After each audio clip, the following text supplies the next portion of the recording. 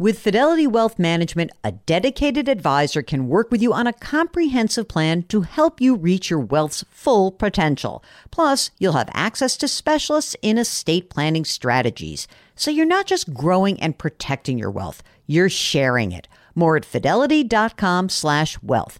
Investment minimums apply. Fidelity Brokerage Services, LLC, member NYSE, SIPC. And now, a word from our sponsors at Betterment. If you're listening to my show, you're looking for tips on how to work smarter, not harder. And let's be real, you're already working hard to earn your money. But how do you make sure that your money is working hard for you? Here's how. With a Betterment automated investment and savings app, your money will go to work. They've got technology that will provide you with advanced tools, and they're built to help maximize your returns, not to mention your time. They have expert-built portfolios of low-cost exchange-traded funds. You know I love those exchange-traded funds. There's automated investing technology, and as part of that, automated rebalancing. Many of you have been asking about rebalancing, and it sort of feels like a hard thing to do on your own. With Betterment, easy peasy. They do it for you. Visit Betterment.com to get started. Learn more about high-yield cash accounts at Betterment.com. Investing involves risk. Performance is not guaranteed. Cash reserve offered through Betterment LLC and Betterment Securities. Betterment is not a bank. Welcome to the Jill on Money Show. It's Saturday, May 27th, and it is a long weekend. It's Memorial Day weekend, and every Memorial Day, Mark and I like to re-air an interview that we conducted with Admiral William McRaven, who wrote a book called Make Your Bed, Little Things That Can Change Your Life and Maybe the World. Maybe some of you have forgotten, but Admiral McRaven was behind the team of masterminds that located Osama bin Laden and finally did kill him. So we start the interview off talking a little bit about that. Now, way back when we first interviewed McRaven, he was the chancellor at the University of Texas. He's no longer doing that. And also, I guess when we did this, there was a different president in office, the prior president. And you'll hear Admiral McRaven reference Trump as the current president. Okay, so let me give you a little reason why we're doing this. It is Memorial Day weekend, and this is actually a day for the remembrance of those who have died in service to our country. Memorial Day was first widely observed on May 30th of 1868, and this was to commemorate the sacrifices of Civil War soldiers.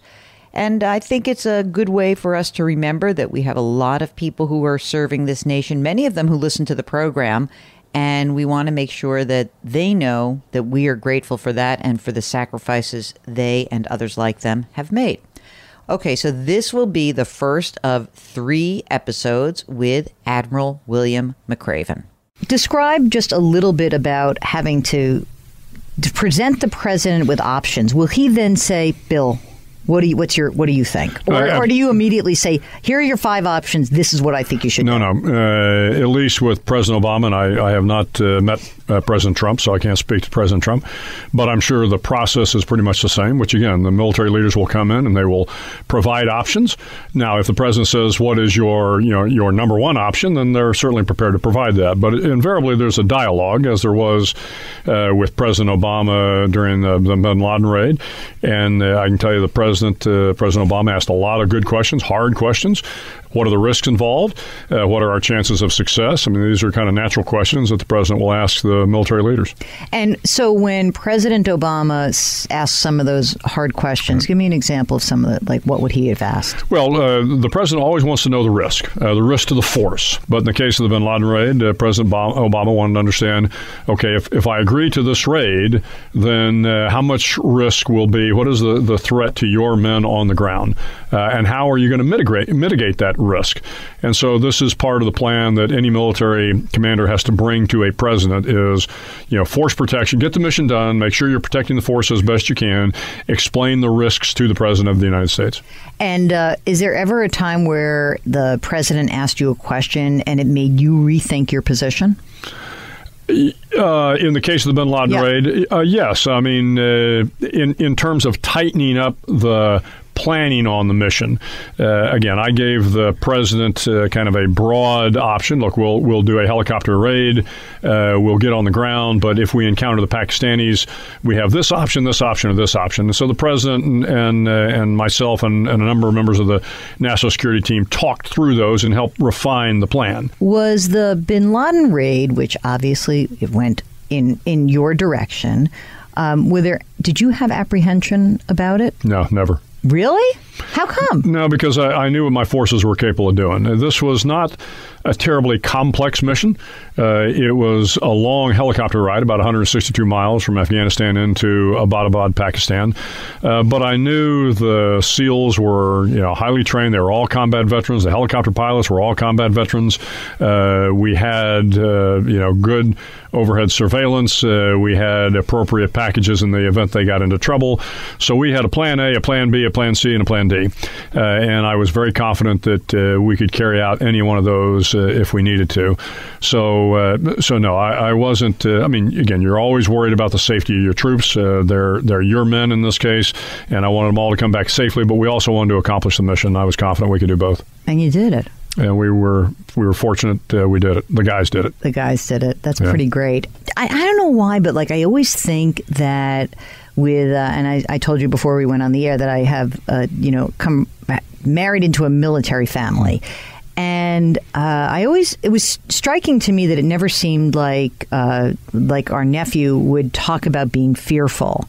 But you have to be afraid in these in various missions. What made you afraid along the way? Yeah, I think, you have to be a little bit scared because that's kind of what keeps you on edge and keeps you looking for potential problem areas. Where are you going to get ambushed? How's the helicopter going to get from point A to point B? If you're not scared going into these missions, then you probably haven't been on them before.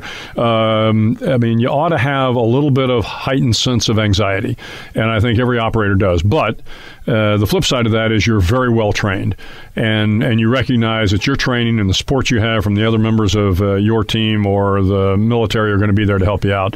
So, whatever that apprehension is, I think, again, you can reduce some of that concern by realizing you've got great teammates. All right, so when were you scared? Come on, come plain here. Besides, I was scared a lot. Were you scared walking down the aisle with this lovely lady? Oh no, that part never scared me. That was easy. So what was scary? Give me an instance where you were like, "Oh my God, I am scared."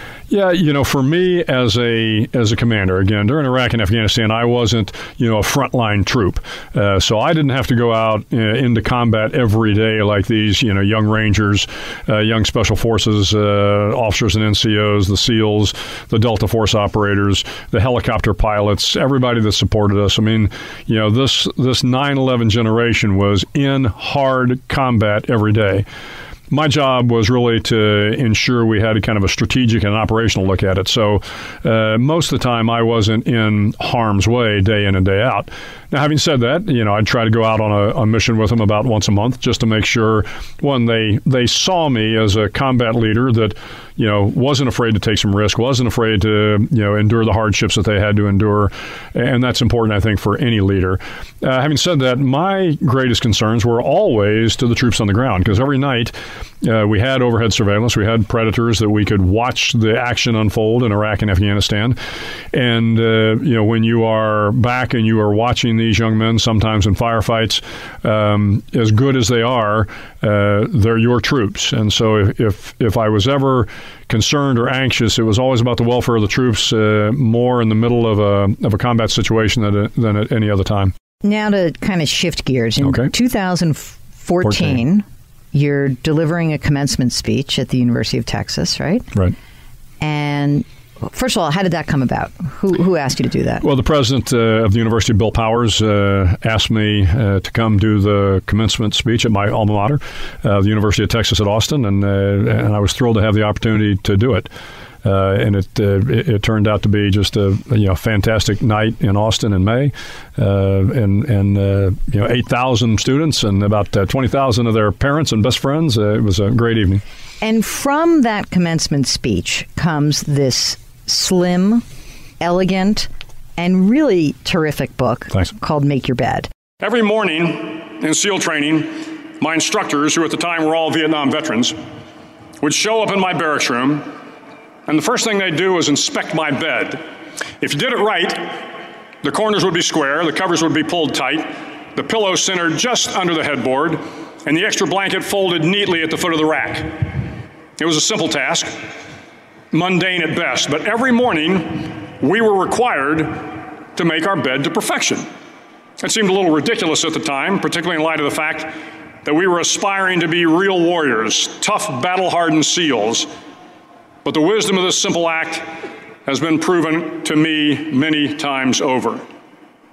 If you make your bed every morning, you will have accomplished the first task of the day. It will give you a small sense of pride, and it will encourage you to do another task, and another, and another. And by the end of the day, that one task completed will have turned into many tasks completed. Making your bed will also reinforce the fact that the little things in life matter. If you can't do the little things right, you'll never be able to do the big things right. And if by chance you have a miserable day, you will come home to a bed that is made, that you made. And a made bed gives you encouragement that tomorrow will be better. So if you want to change the world, start off by making your bed. Let's start with why you wanted to turn. First of all, by the way, everyone go and check out the speech because it's been downloaded 10 million times, something to that effect. But what made you want to turn it into a book? You know, every day, literally every single day since the speech, Saturdays and Sundays included, somebody comes up to me and says, I make my bed. Or, you know, I don't ring the bell, or I don't back down from the sharks. But after they tell me that, then they always ask me, what was it that inspired you? You know, tell me about your experience as a sugar cookie. Tell me about how you didn't back down. Or who were the people that inspired you? And, you know, for several years, I was just busy, didn't have time to do it, and finally had an opportunity to. It's a small gift book, but I think it has broad appeal. This is not just a book for commencement. I think it's a book for anybody that goes through life that has to deal with failures, that has, great dark moments in life that they have to overcome.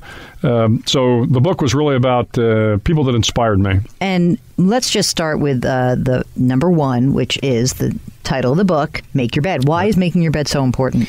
Well, you know, at least when I was being raised, my father was an Air Force officer, and my mother was a school teacher in Texas, and my mother ensured, more so than my father, that I made my bed every day. But as a young kid, you don't really understand why, other than your mom wanted you to make your bed. When I got to SEAL training, it was something that the SEAL instructors came in and inspected every day. And I didn't really understand it at first. Look, we're here to be, real SEAL warriors. Why are we worried about making our bed? And then all of a sudden, you have this epiphany, which is they recognize that it was kind of the first task of the day. And if you start off your day right by taking a little pride in making your bed, it's a simple task. And if you do it well, then other tasks will come, and then you'll complete the next task. And so it's kind of the first rung on the ladder in the course of your day. But the other thing about making your bed is it shows that if you do the little things well, then maybe you can do the bigger things well. And the SEAL instructors would make sure if you can't make your bed, if you can't make those hospital corners right, if you don't know how to put your wool blanket at the foot of the bed, if you can't take the time to make your bed correctly, how will you ever be a good SEAL running an important mission? So learn to do the little things right, and then that'll help you do the big things right. That's just part 1 of 3 of our re-aired interview with Admiral William McRaven. Tomorrow we will continue. If you have a comment about this interview or maybe some Memorial Day remembrance that you would like us to air, we'll be happy to do that. Just give us a holler. Go to JillOnMoney.com, click the Contact Us button. And if you have a financial question, sure, that's fine. That's not what this weekend's shows are about. Do something nice for someone else today. Change your work, change your wealth, change your life. Thank you for listening. We'll talk to you tomorrow.